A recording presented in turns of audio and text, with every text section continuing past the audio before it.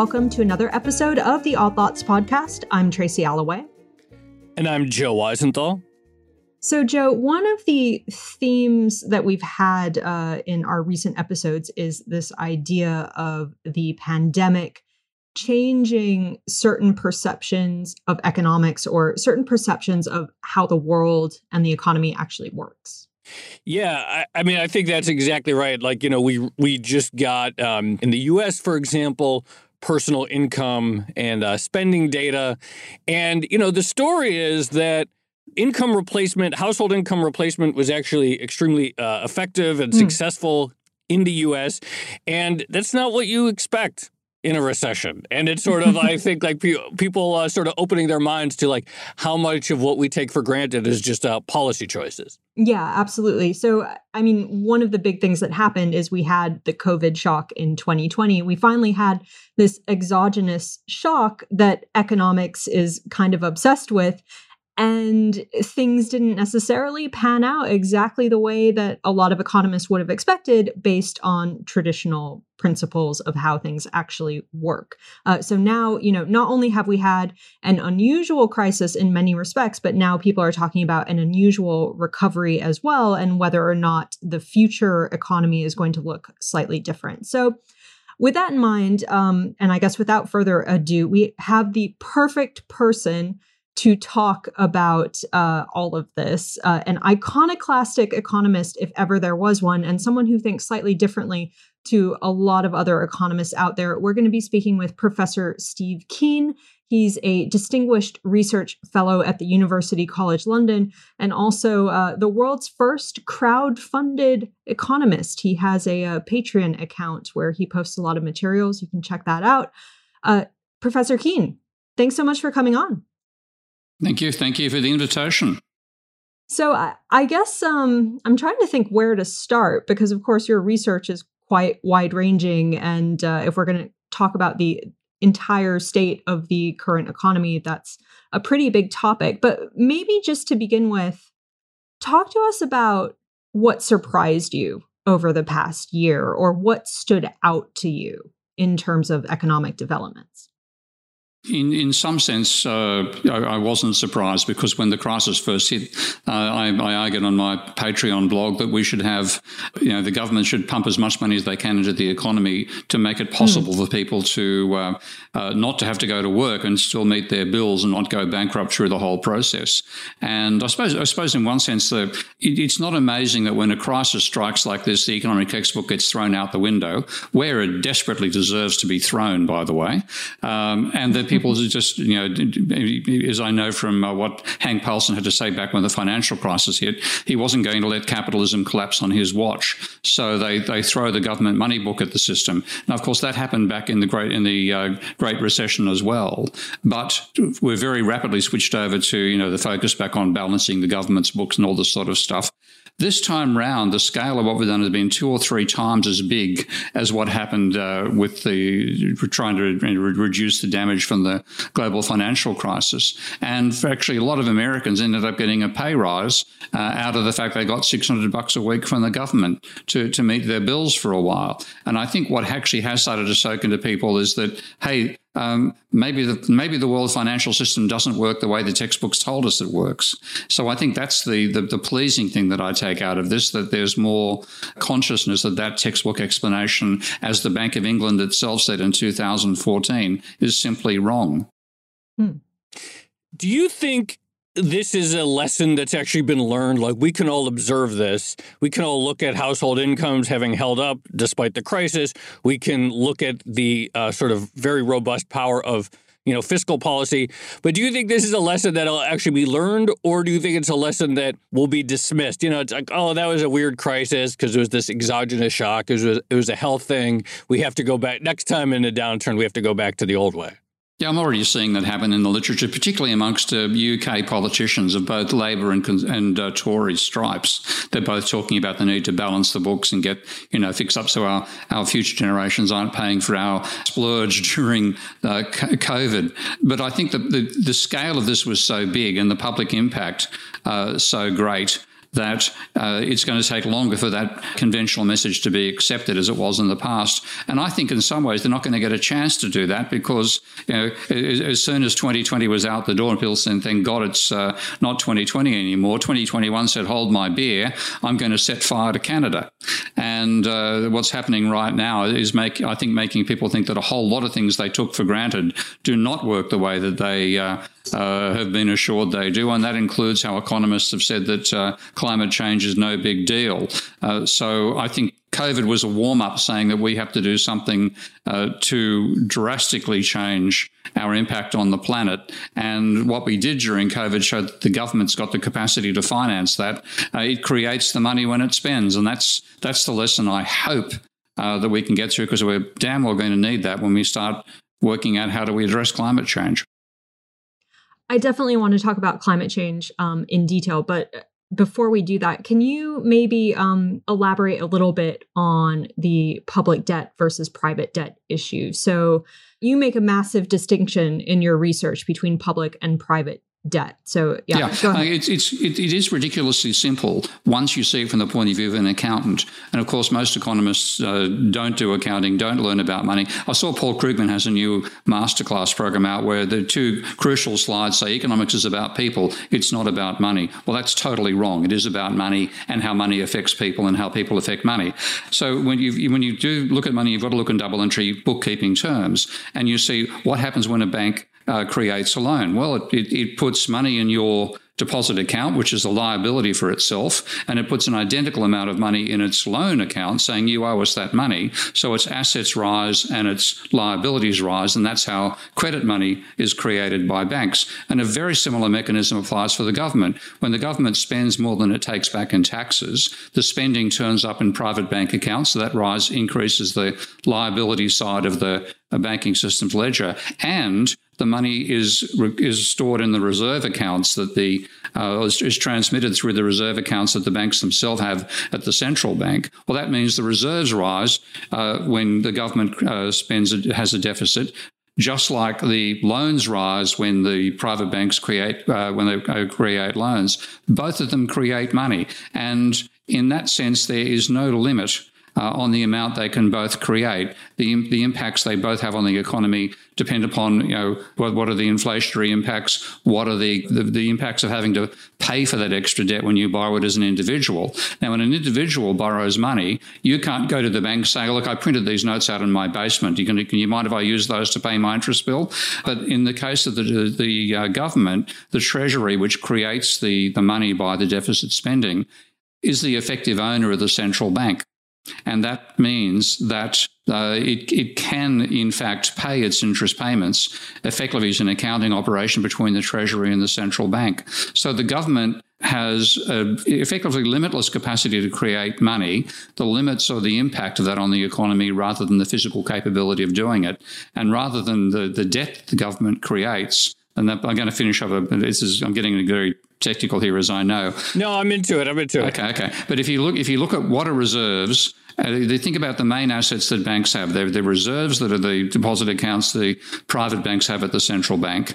There are the loans they've made to the private sector, and there are the bonds that they've bought, predominantly Treasury bonds. Now, when the government runs a deficit, it puts money in the reserve accounts of the banks, increases their assets. It puts money in the deposit accounts. That's where the spending comes from, the public gets extra money out of.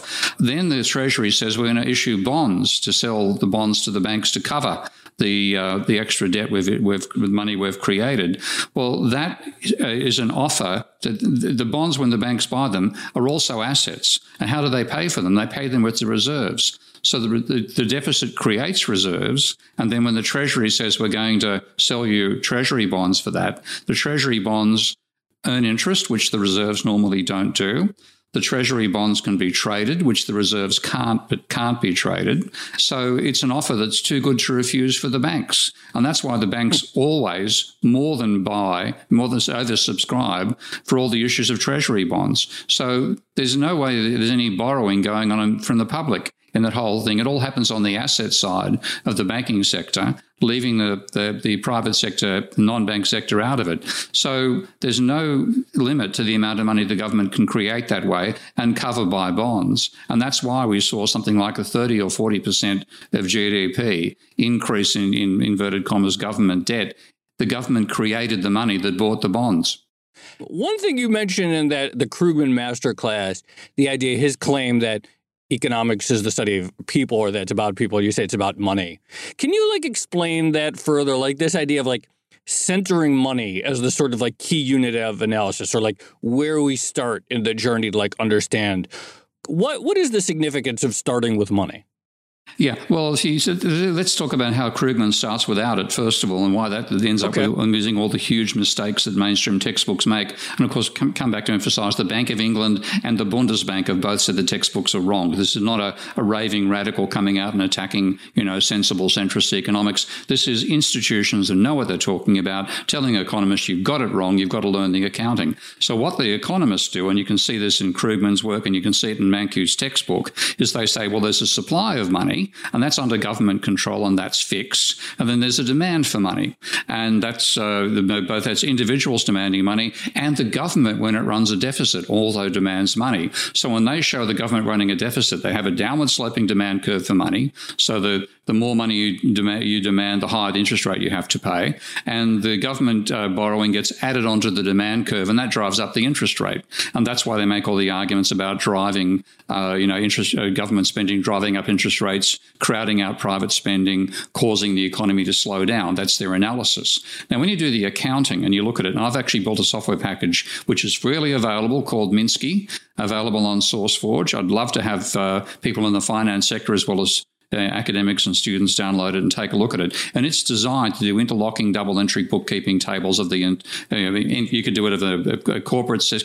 A company could do it of its own books. It's designed for macroeconomics. It's there as a free tool. And when you look at what actually happens, what you see is that rather than government borrowing adding to the demand of money, it actually adds to the supply of money. So all the arguments that Krugman and co. make about how deficits are going to crowd out local expenditure and drive up interest rates, when you take what actually happens and then put it in their framework, rather than adding to the demand curve and driving up interest rates, it pushes the supply curve out and drives interest rates down. So their framework is just completely the wrong framework. And so you've got to start from money. And one of the essential reasons they don't like talking about money is because if you say that bank lending creates money, well, nobody borrows for the sheer pleasure of being in debt. You borrow to spend. So that borrowed money adds to aggregate demand. And then when you have people paying debt off, that causes a collapse in aggregate demand. So if you take on board that banks create money when they lend, and then see what that does to the overall economy, your whole macroeconomics has to change. Now, they're quite comfortable with their ISLM models and their DSGE and the RBCs and all this stuff, none of which have money in them, none of which have banks. Virtually none. I know one or two. They just don't want to change how they have been used to thinking, even though reality says they're wrong. Now we have the formal bodies like the Bank of England and the Bundesbank saying they're wrong. So it makes a huge difference to understand the accounting. So this goes back to the distinction between public versus private debt. And, the suggestion or the implication, I think, is that public debt is much less of a problem in terms of financial stability than private debt. So I'm wondering, could you maybe elaborate on that point and then put it into context for us in the current environment? So we just saw massive fiscal stimulus in the US, for instance. And at the same time, I think we're starting to see, I haven't looked up the number recently, but I'm pretty sure we're starting to see private sector debt go up. So how much of a problem is that? And how much does the balance between public versus private actually matter? Yeah, I think the way to think about private debt and public debt is like a seesaw, because when you look at the mainstream, they treat them as both. Well, they ignore private debt because their attitude is, well, private debt is an act between consenting adults and we shouldn't look inside the financial bedroom of the economy. Whatever they want to do is okay by us. But, government debt, that's a burden on future generations. Now, in fact, when you look at it, the burden on future generations is when you die with a mortgage and your kids have to take take it on later. So it's private debt that gives that burden on future generations of the current borrowers. And private debt, when you borrow money from a bank, you can't repay it in notes you invent yourself. Whereas with the government, when it spends more than it gets back in taxes, can finance that by accounting operations between the Treasury, which is part of the government, and the central bank, which is part of the government. So it is, in fact, a way of stimulating an economy to have deficit spending taking place, as we've seen during COVID. Imagine what America would have been like if there'd been no increase in the deficit. In fact, the deficit was, 30 or 40% of GDP. So without that spending, it would have been a total collapse in the private sector of the economy. And when you look at the historical record, and I've done some empirical work here, but the best work has been done by the American philanthropist Richard Vague, who was a leading banker in his own right and is now has a formal government position in Philadelphia. Richard did research into 1.5 centuries of financial crises in about 150 countries around the world, and found over the last 150 years there have been about 150 financial crises. Every last one of them was caused by a runaway private debt bubble. And the only way out of it was to write that private debt off. So the whole focus we have in government debt is just coming out of bad thinking. And equally, one other thing, people and I'll tell you what the level of government debt is. It's now over 100% of GDP in America after COVID. Well, private debt was 160% of GDP. So the crazy thing is, the thing they tell you not to worry about is not only the one you should worry about, but it's substantially larger than government debt in most countries around the world.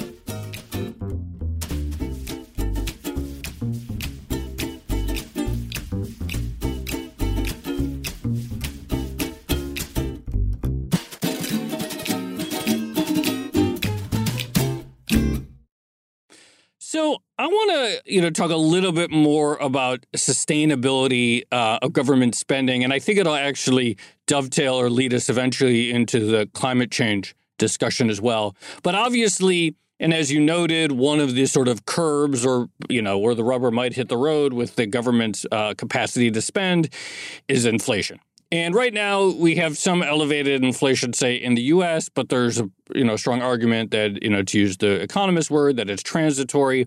But how do you go about thinking more broadly? Okay, forget, the data right now, but how do you go more broadly thinking about how to conceptualize ability to spend without generating undesirable inflation or actual how to reconceptualizing fiscal capacity? Like, do we have any sort of way to put numbers on this, or how do you go about thinking about where those limits are? Yeah, I mean that is something which, of course, because the modern monetary theory is a description of how current financing occurs, but what we've had is a practice where that's been ignored, and you've had constraints on how much money government can spend. The whole effective austerity type programs have had ever since the days of Reagan and Thatcher. Now, if you say, well, we actually understand it, that would mean that the policy now becomes to get the maximum level of employment you can get. The whole idea of a job guarantee is part of that program. And the issue about inflation is that inflation tends to be something which comes out of competition over the income shares of the economy. When we look back to the last time there was major inflation back in the 70s, you had economy going gangbusters compared to what it's done ever since. Low level of unemployment and high level of capacity utilization, and that meant a strong demand on raw materials inputs. And you had in 73, part of the Yom Kippur War, you had the price of oil being increased from $2.50 a barrel to $10, and then you had in 1979-80 another boom where the price went from $10 to $40. Well, that takes money out of capitalists' hands, means less investment can take place, and you have a slump in the economy. Equally, you had low unemployment, so workers could demand large wage rises, and those wage rises also fed through to inflation. So you need this very, very strong basis in aggregate demand out of a strong bargaining position for workers to get hold of, with the extra bargaining power they get from low unemployment, to get bargaining power and demand higher wages, and that's what tends to set off inflation. So in that context where we are right now, we're miles from that happening because The working class unions have been smashed. There's no real bargaining power for the individuals until you're in a really, really tight market. And we're temporarily seeing that, but I don't think there'll be a sustained flow through of it. But if you did get to the stage where you had, job guarantee, very, very low unemployment, people who didn't have who lost their private sector job would get a lower paid but still job guaranteed income, that would potentially increase the bargaining power of workers, and you could have struggles over the distribution of income, which would lead to inflation arising. So I think in that situation, you've got to start talking about really international agreements over income distribution, the sort of thing that the Swedish government used to do back in the 60s and 70s when they dramatically industrialized in Sweden by having a sort of agreements between capitalist workers and the government about how to develop a Swedish society over time. So once you realize that you can have full employment, then you've also got to have some agreement about the distribution of income and how money is spent. And, I'm not going to suggest that's going to be an easy thing to do. So if we actually start getting the government using the capacity it has to generate a level of aggregate demand that gives you full employment, then we're going to have to work out what's the power relationship between workers and capitalists in America. And it can't be as extreme as it's got to be in the last 30 or 40 years. I'll be able to add one little caveat there. It isn't the industrial capitalists who've got that power, it's the financial system. So we're going to have to take on financial capital. And that always tends to be a lot more fun than you'd like it to be.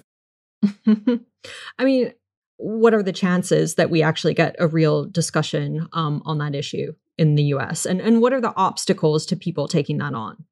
Frankly, I don't think we're going to get that conversation. I've got to take my hat off to Stephanie Kelton and the modern monetary theory people who've been very successful in raising this to the stage where Congress even has debates about it. And you've seen some congressmen realizing, well, they don't have the constraints they thought they had, and they're changing their attitudes. But the political pressure back in the opposite direction is enormous. So I'm not convinced that we're going to get a conscious decision to go about doing it. But a bit like COVID, before COVID struck, let's say December 20 of 2019, if you asked anybody whether the government should run a deficit of 40% of GDP next year, they would have kicked you out of the room. That's what the government ran next year, 40% of GDP. And if you look back at the last time we had spending on that scale, it was during the Second World War.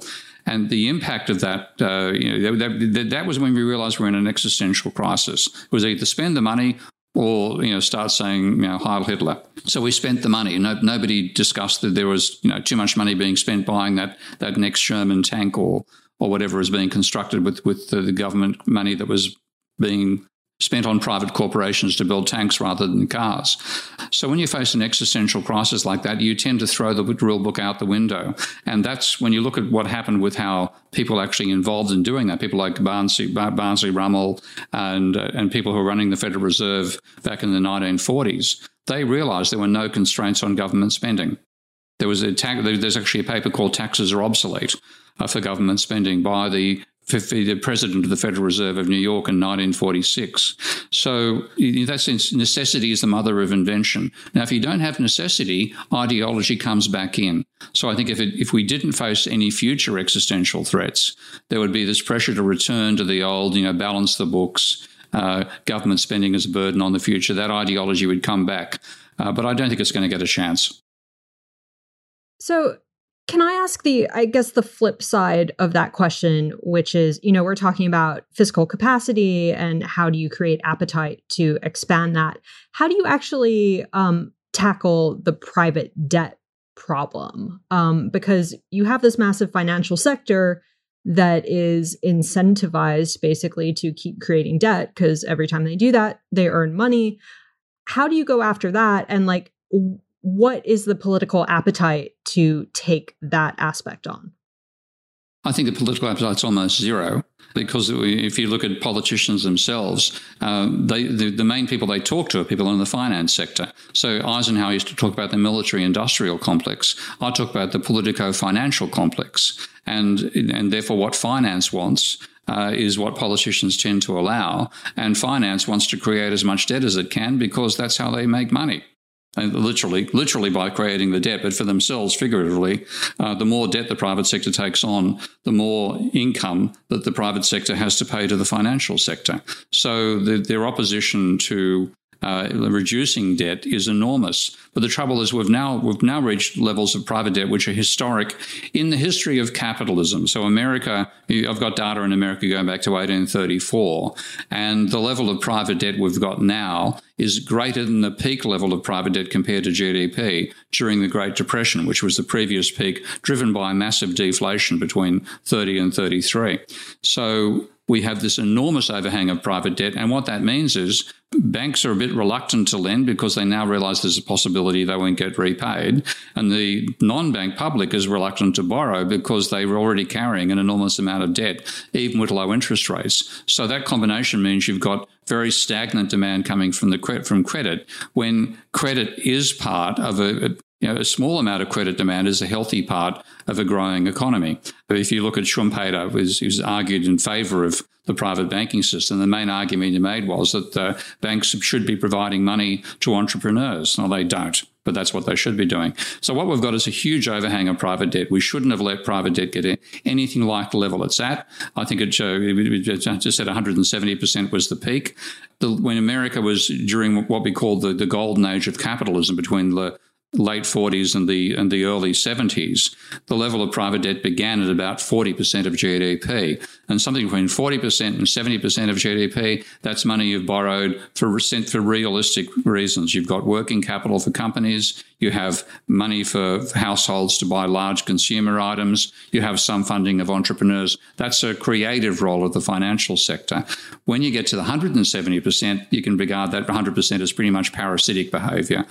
And what I have proposed, and I've done a Minsky model of how this could actually work.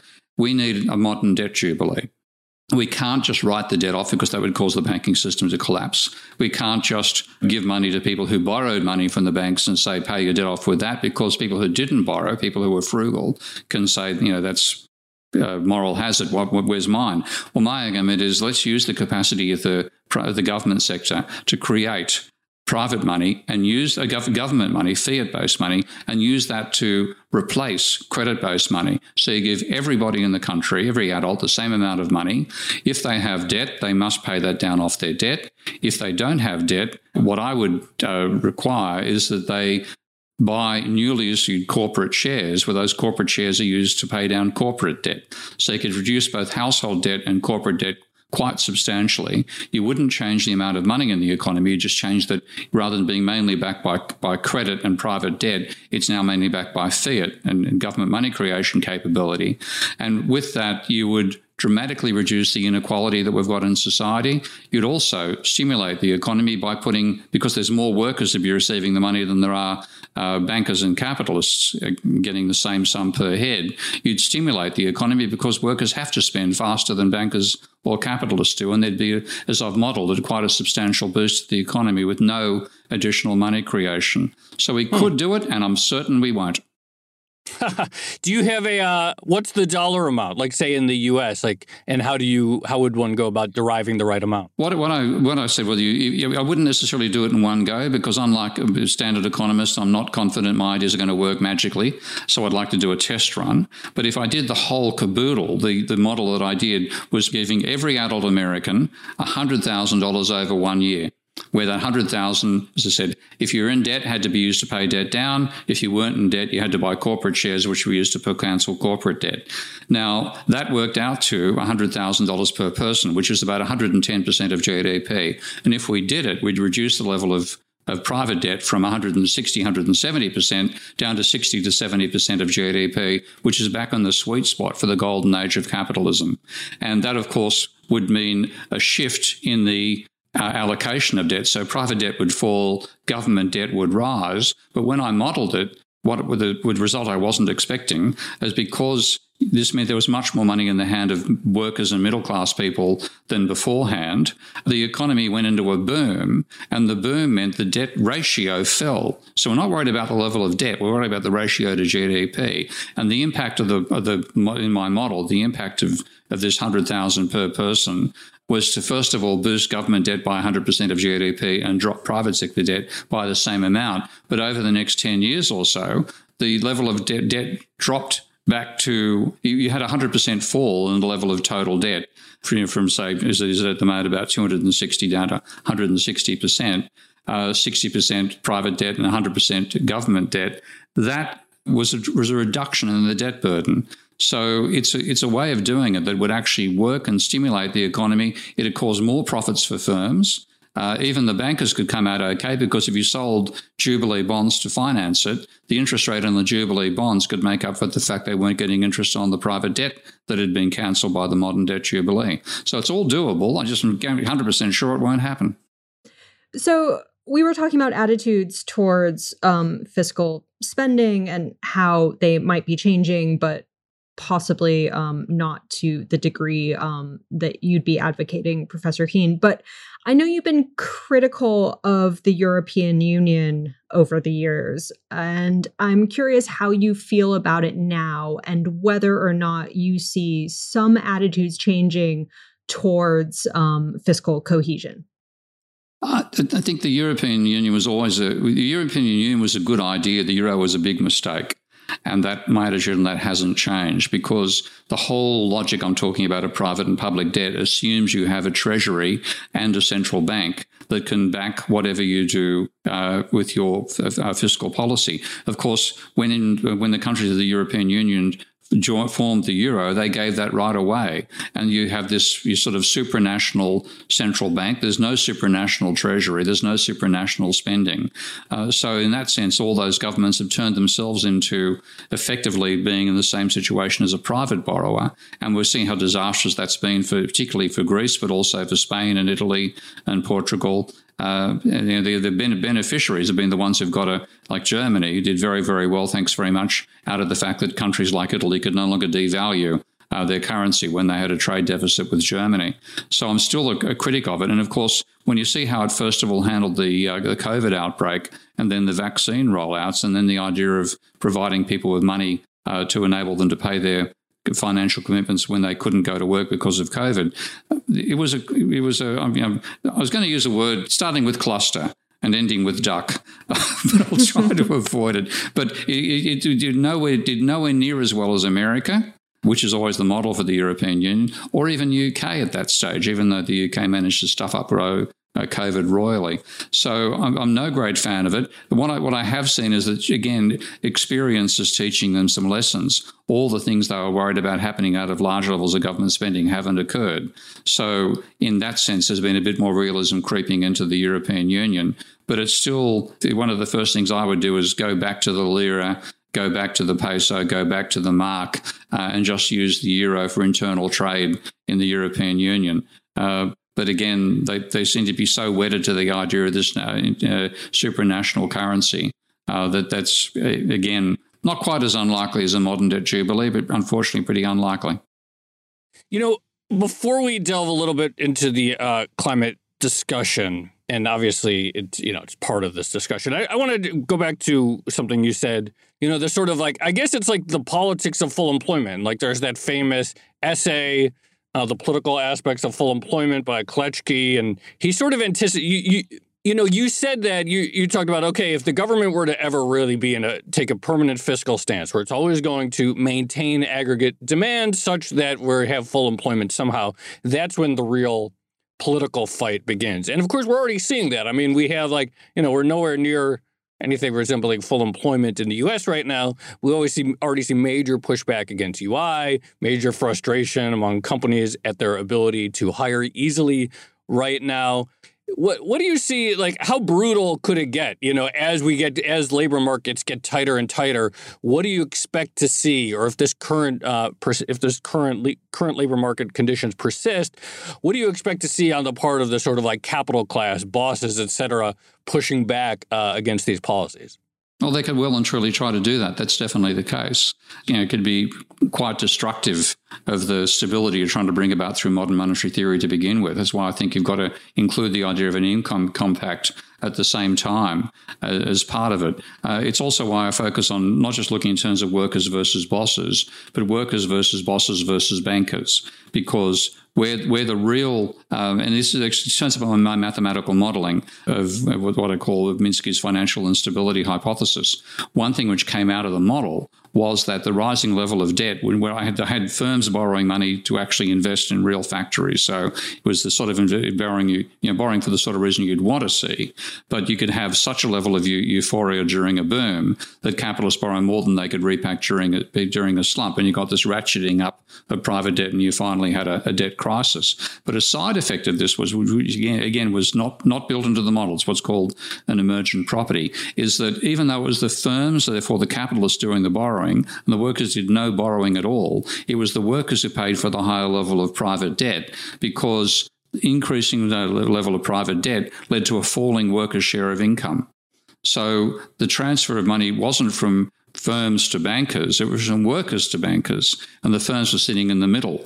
So I would want to reduce the power of the financial sector and say, if we make the financial sector less powerful, less of a burden on both households and firms, both workers and capitalists can benefit from that. We've got to reduce the size of Wall Street. Wall Street is a burden on American capitalism, not a shepherd to a golden future.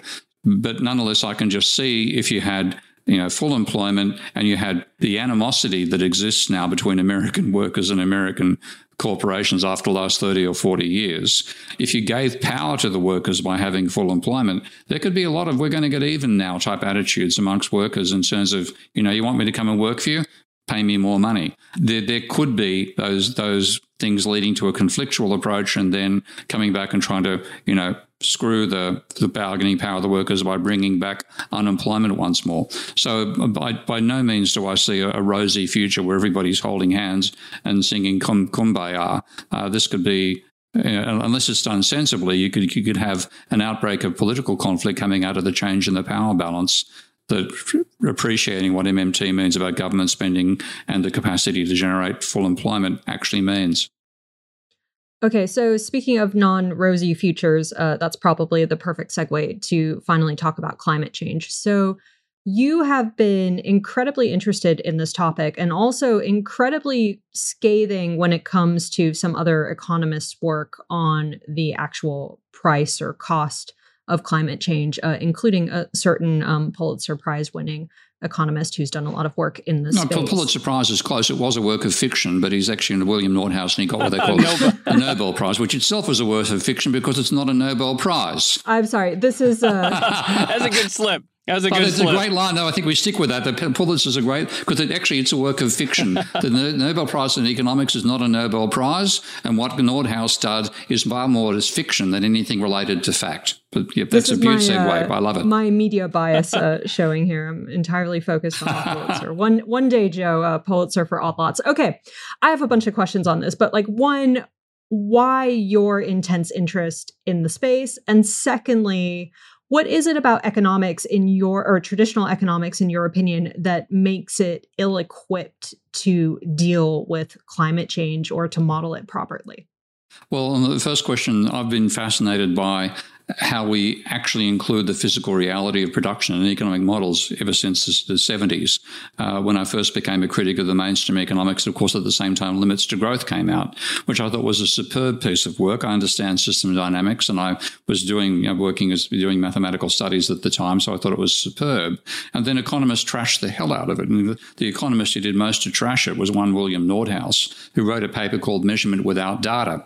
So that was the beginning of my interests. I didn't engage in the academic work on it until 2016 or 17, when I was working with some economists, like a guy called Bob Ayers, who's a physicist who's been trying to bring energy into economics for a long, long time. And then when working with Bob, I was saying, how do we bring the role of energy into how economists think about production? Because if you look at not just the way that neoclassicals do, but even my, more realistic post-Keynesian school of thought, they model output as being generated by labor and capital.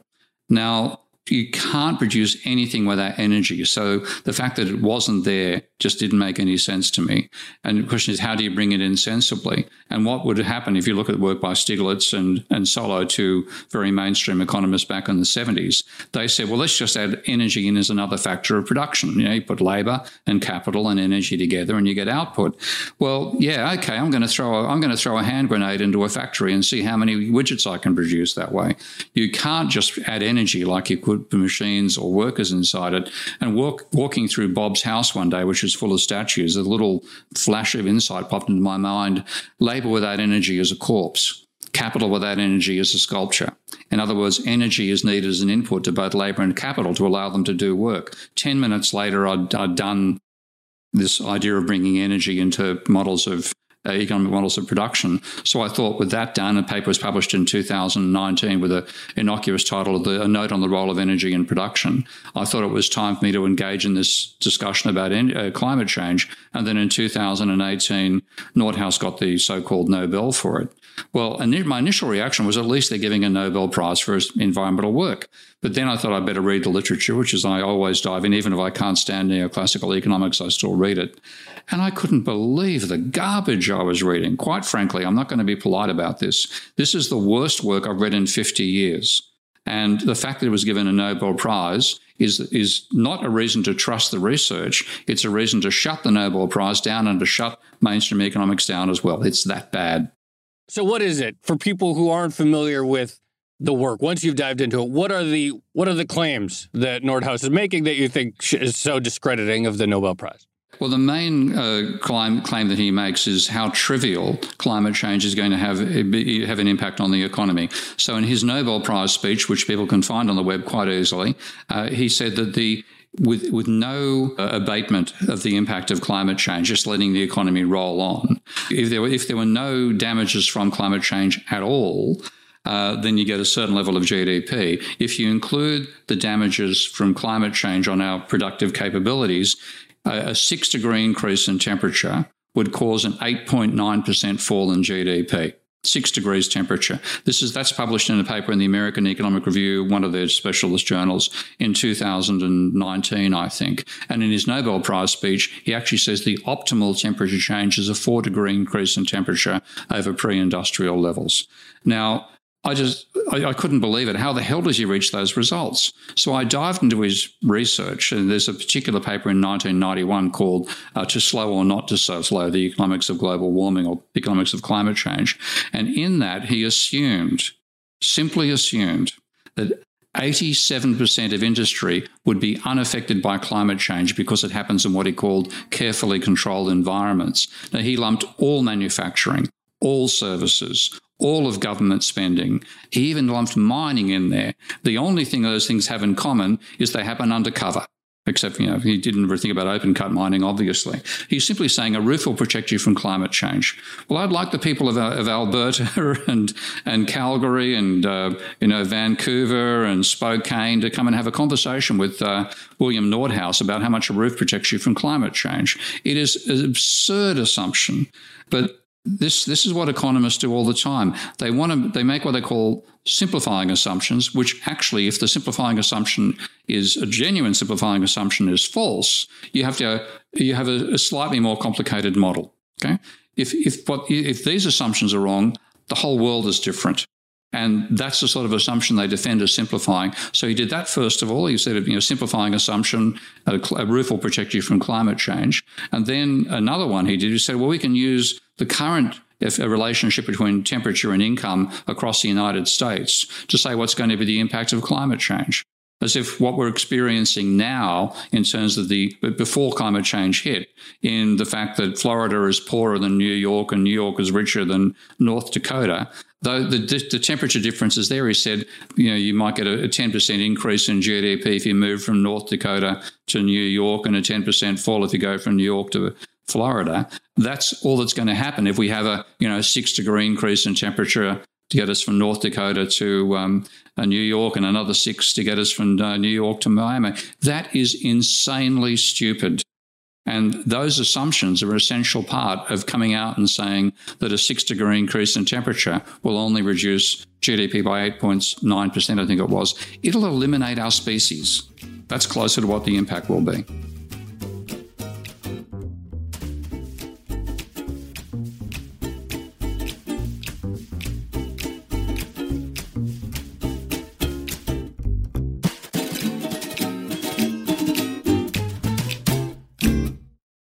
So there's something you said there about traditional economics not dealing that well with the physical. And this is also something we've been talking a lot about on Odd Lots, like this idea that, for instance, some classical ideas of the benefits of free trade, for instance, and competitive advantage don't actually take into account transport costs. So in a year like 2020, when we suddenly see borders closed and gridlock in shipping and shipping costs going up quite a lot, classical economics isn't well equipped to deal with that or to work around it or to sort of synthesize it. I'm wondering, are you looking at that aspect of the economy as well? Like this idea of things being more complex than traditional economics has allowed. Is that something that 2020 has proven in your mind? Oh, well and truly, yeah. I mean, the whole idea, the fact we've got these incredibly long supply chains, with up to 100 countries involved in manufacturing an Apple iPhone. Well, the Apple iPhone stops being made when COVID hits. There's an incredible fragility in the economy we've designed to make it incredibly efficient. Efficiency is the enemy of resilience. An efficient bear has no fat when it goes into hibernation and therefore starves. So you have to have buffers. You have to have surplus resources to be available. Surplus beds, for example, so that when a pandemic hits, you've got room and you've got room for extra intensive care beds. Instead, we've seen the panic we've been through because we trimmed it down to the stage where there was only slightly more supply than you would get from demand in a normal situation. Normal doesn't exist anymore. So yeah, it's incredibly ignorant about the physical world. And this is why they can make the stupid assumptions they make about manufacturing. All you need is a roof to protect you from climate change. Well, if you can't get energy, your machines stop turning.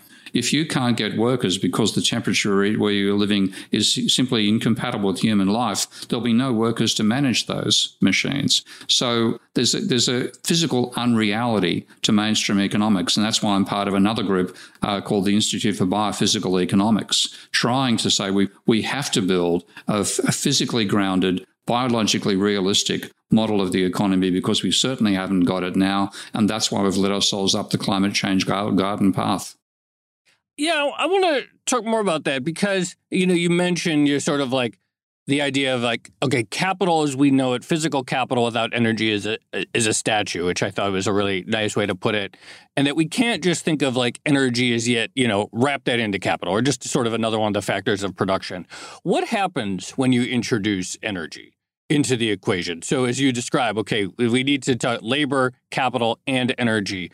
What are the new outputs in sort of like the models once you break it out that way? Okay. Well, what you get, for example, if you know the what they call the Cobb-Douglas production function that the mainstream uses, one of the mysteries they've had for a long time is that attributes output to being a factor of your technology times labor times capital, and they always thought that that labor and capital would be the main sources of change in output, but they find it's actually technology, and they call it what they call the solo residual. Now, when I put my energy as an input to labor and capital into that function, what I get is that the so-called technology, which it still is obviously a form of issue of technology, is the energy consumption level of the typical machine of a particular generation.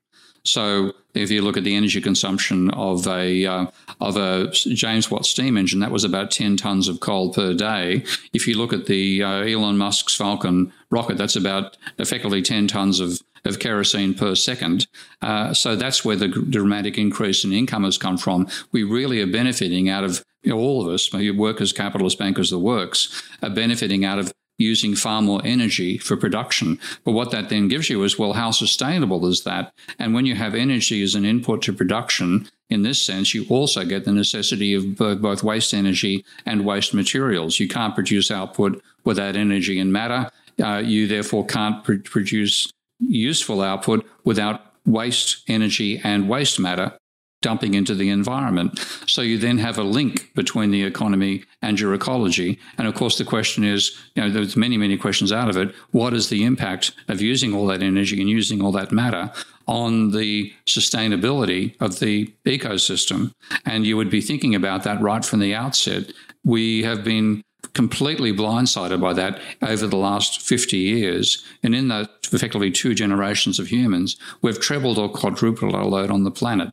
And that's where we're seeing things like the impact of climate change driving up temperature. That's carbon dioxide is one of the forms of waste we dump into the environment. And we're now seeing the impact of that in an incontrovertible way in Canada right now. But you therefore have to think in terms of the physical constraints of a production system on a planet. And we have completely ignored that, and we're now paying for it. Given that framework, what's your solution for it then? Because, of course, the challenge here is always that, first of all, people don't seem to appreciate the physical aspect of economic growth. But secondly, it's that sort of classic commons problem, right? Where everyone can abuse the environment and because they individually benefit from it. So how do you actually fix that? Well, I think we could have fixed it if we'd listened to the limits to growth arguments 50 years ago. We could have fixed it gradually using market mechanisms like carbon taxes and carbon pricing. It would have been feasible. And also constraints on population growth and a whole range of other issues that when the limits to growth did their simulations, they had about 14 simulations, and 3 or 4 of them led to a sustainable future where we continued having, up to 3 times the standard of living. The average standard of living they got for the whole planet was about 3 times the standard of living of an American in 1970. And since Americans in 1970, most of them aren't any better off today than they were back in 1970, given the skew in income distribution, that'd be a pretty darn nice world. Now, instead, because we've delayed it for 50 years, and trebled or quadrupled the load on the planet, I think we're in massive overshoot. And to get to a sustainable level, we've got to go backwards. We have to have what people are calling degrowth. And we're not going to do it voluntarily. Again, I think we'll do it because we're forced into it with events like the Canadian heat wave and worse to come. That will be something which has to be done by a command economy. You can't do it using market mechanisms. So I think in that sense, we've got ourselves into another war, but it's not a war on climate. It's a war to restore the climate. And that means really a war on our overconsumption on the planet. And, the only way I can see it happening is if people truly realize that this is an existential threat, not for their children or their children's children. It's an existential threat for anybody alive today. I'm thinking back to the beginning of the conversation, of course, and, there has been this big turning point, perhaps from a fiscal perspective, in rejecting austerity. And you pointed out, too, that, at times of extreme crisis, such as prior to wars, necessity changes people's perception of what the government is capable of doing. And I think that right now, the political debate around climate, there seems to be a lot of impulse to address it, but not a lot of impulse to do what you've just described, which is essentially a form of de facto austerity, except it's not about the pretext or the argument is not fiscal sustainability, but sort of ecological sustainability. How do you build the politics, though, for what you're describing would, for most people, be a sort of an austerity regime? It won't be done in any voluntary sense. I mean, most people, frankly, aren't interested in economics. I've got used to that over time. It's only obsessive like us who really want to know how the economy operates at all times. Most people are a bit like me with a car. I only want to know how the energy works when it stops working. Otherwise I assume it's just going to continue ticking over, and I hop in the car and turn the engine on and drive where I'm going and turn it off again. And I don't think about all the complicated mechanics involved in making that possible. So the same thing applies to the economy for most people. And therefore, they can't see any need to restrain their own spending. They won't voluntarily turn vegan. They won't voluntarily walk rather than hop in the car and drive to the local shop. It's going to be something to think, holy hell, if I don't do that, we're all going to die. Now, if you look back to with the Second World War, that realization hit England after the phony war period, when they had to suddenly evacuate what was left of their army out of Dunkirk. And you had, very rapid procession, Poland falls, France falls, and suddenly we're like, hell, this is serious. We've got to throw all our resources at trying to defeat this enemy. And then in that situation, people accepted rationing. Now, I think the same thing is going to apply here. We are going to need some serious crises. And then when it does, people will suddenly realize this isn't something for 2 or 3 centuries in the future, which is what William Nordhaus literally says. He says small damages, relatively small damages in the next 2 centuries. That's in one of his published papers. It's not relatively small damages. They're huge damages. They'll be coming, if we're lucky, in the next 30 years, if we're unlucky, in the next 10. And when that realization hits, and it's an existential threat, then in those situations, people are willing to accept constraints on what they can do to drastically reduce our level of consumption and give us some possibility of throwing our resources rather than producing, more and more plastic furniture. All this junk we consume, drastically reduce it. It's just essential consumption, and all our resources are directed at creating non-carbon generating energy systems and reducing our load on the planet, trying to restore the biodiversity, to restore the things like the Arctic, which we're obviously losing, the Arctic summer sea ice we're losing right now. Everything has to be going back to trying to restore the stability of the climate that we have the Holocene climate that we evolved our societies in. We've got to rebuild that for our societies to be able to continue existing. Only once that realization hits, I think, will anything be done. And in that case, we're not going to be getting there ahead of it. We're going to be in catastrophe catch-up mode. I want to see it happen as soon as possible, just so we reverse direction before it gets even worse. What about this sort of like liberal optimist would say, well, nuclear power and carbon sequestration and other technologies that can address some of these things without the sort of like extreme austerity regime that you're describing. I assume you're skeptical of those paths, but I'd like to hear why. Yeah, two reasons. First of all, where's the engineers for this? I have a lot of engineers on my Patreon website, and some of them are totally pro-solar and some are totally pro-nuclear. And I've come out in a balance of both, saying, yes, if we had a well-designed energy system, we'd have both nuclear, things like thorium reactors rather than uranium, but those and lots of solar power and wind as well. But the reality is we haven't produced one thorium reactor since the very first trial one was done before America scrapped the thorium for uranium reactors, because that way you could make nuclear weapons. So we simply don't have the technology or the engineers able to produce them as rapidly as we need to. And then it's actually easier to produce the solar power because so long as we can make the solar cells out of the factories, the work of installing them is trivial compared to the work of building and installing a thorium nuclear reactor. So in that sense, I see solar as a more immediate way of addressing our need to get away from coal. But the other trouble is it isn't just carbon dioxide. The whole focus on carbon dioxide actually suits to some extent the climate change trivial arcers like Born-Lomborg and Nordhaus and all that mob, because it's leaving out things like our impact on biodiversity. Now, you may not have seen this. There was a segment recently of snot, ocean snot, off the coast of Turkey. Huge disturbance to the biological patterns in one of the ocean between the Mediterranean and the Black Sea. And this is the sort of damage we're doing by the runoffs. We have the fertilizer runoffs we're putting into the ocean, the way we're wiping out species. That layer of snot is in some places apparently up to a metre thick. It means that any fish below that are going to starve lose oxygen, and we're going to have mass die-offs. So it isn't just the carbon, it isn't just the energy issue, it's the whole pressure we're putting on the biosphere.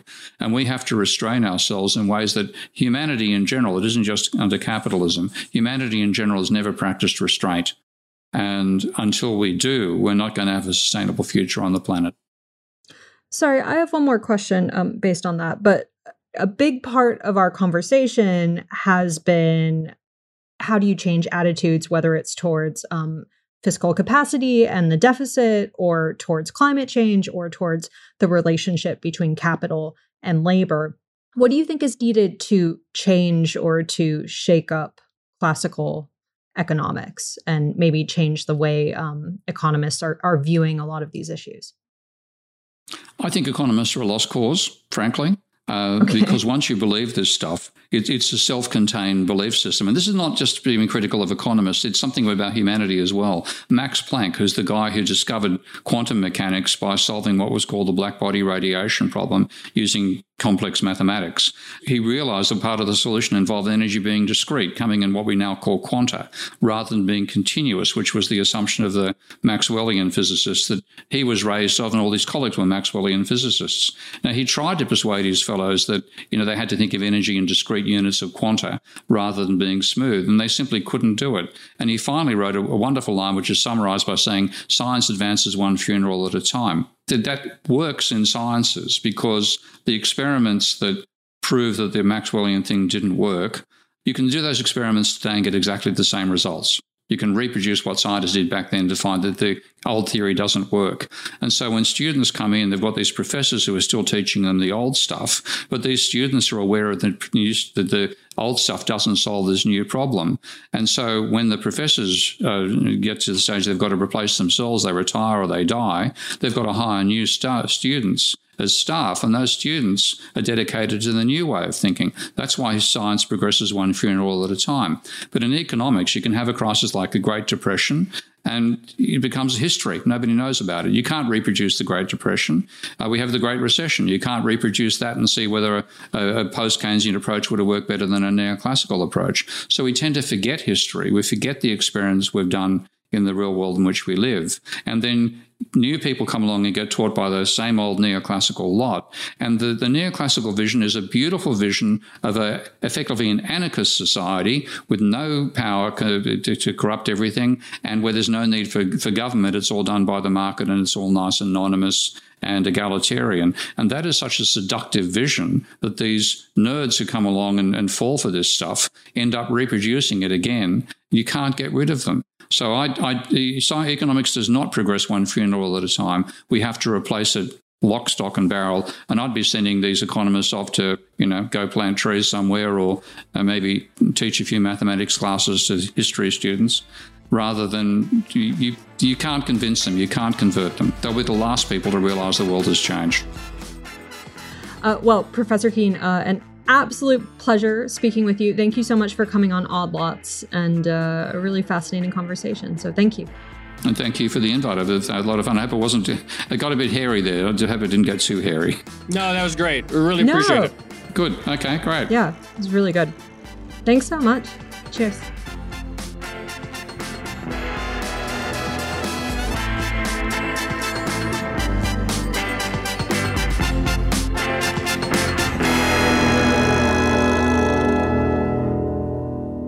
So, Joe, really a fascinating conversation, and there's so many bits and pieces to pull out of it. One thing I really liked, well, in addition to Professor Keene's emphasis on the physical, which again has been one of our themes for this year, this idea that economics actually doesn't do a very good job of taking that into account. But I really like the distinction between public and private debt. And Absolutely. If you just look at the way the world works, it's absolutely true that classical economics seems to put much more emphasis on public debt than it does private debt. Even if you look at the European Union and things like the Maastricht Treaty, that is all about constraining government debt and doesn't say anything about private debt.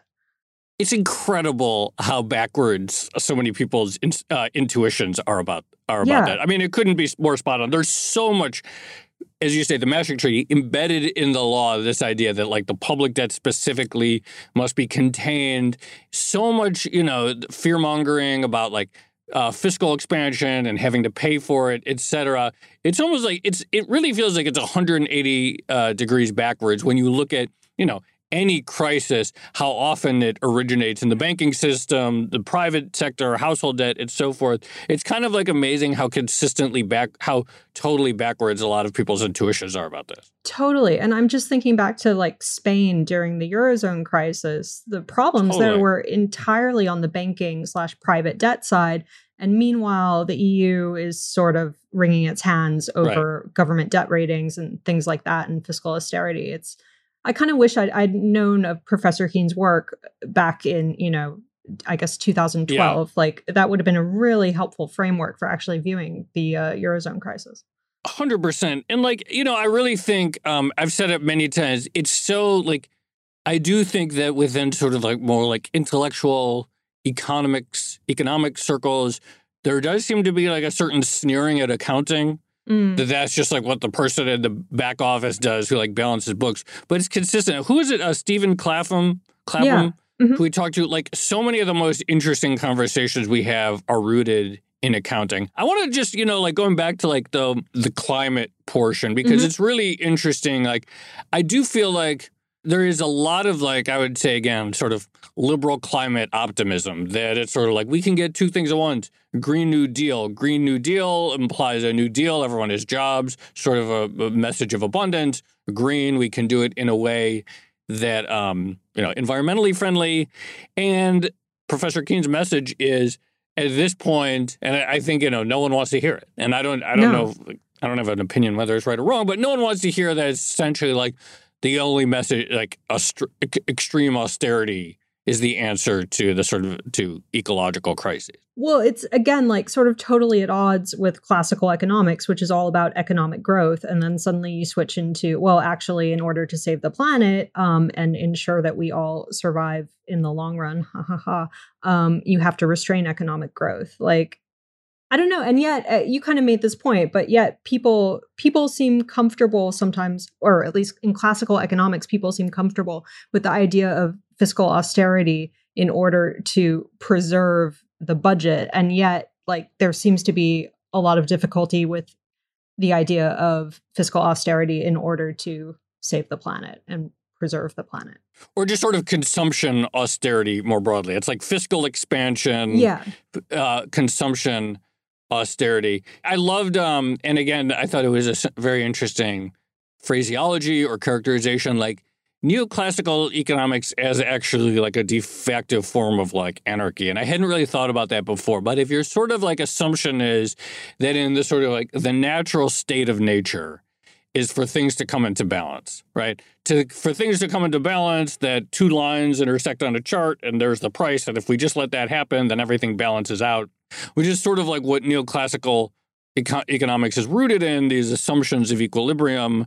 But that is also like implicitly anarchist, because then the best the government can do at that point is create distortions and create, or maybe necessary but unfortunate distortions in what would otherwise be this perfect harmony. Is sort of this very interesting, anyway, fascinating, provocative conversation with Professor Keen. Yeah, absolutely. It reminds me a lot of that quote. The anarchy point reminds me a lot of that quote about, things fall apart, the center cannot hold. Okay, should we leave it there?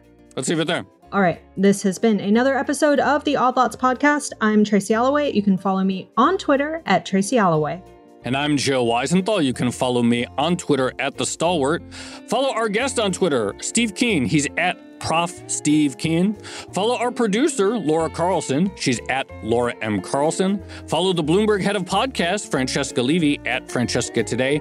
And check out all of our podcasts on Twitter at Bloomberg under the handle @podcasts. Thanks for listening.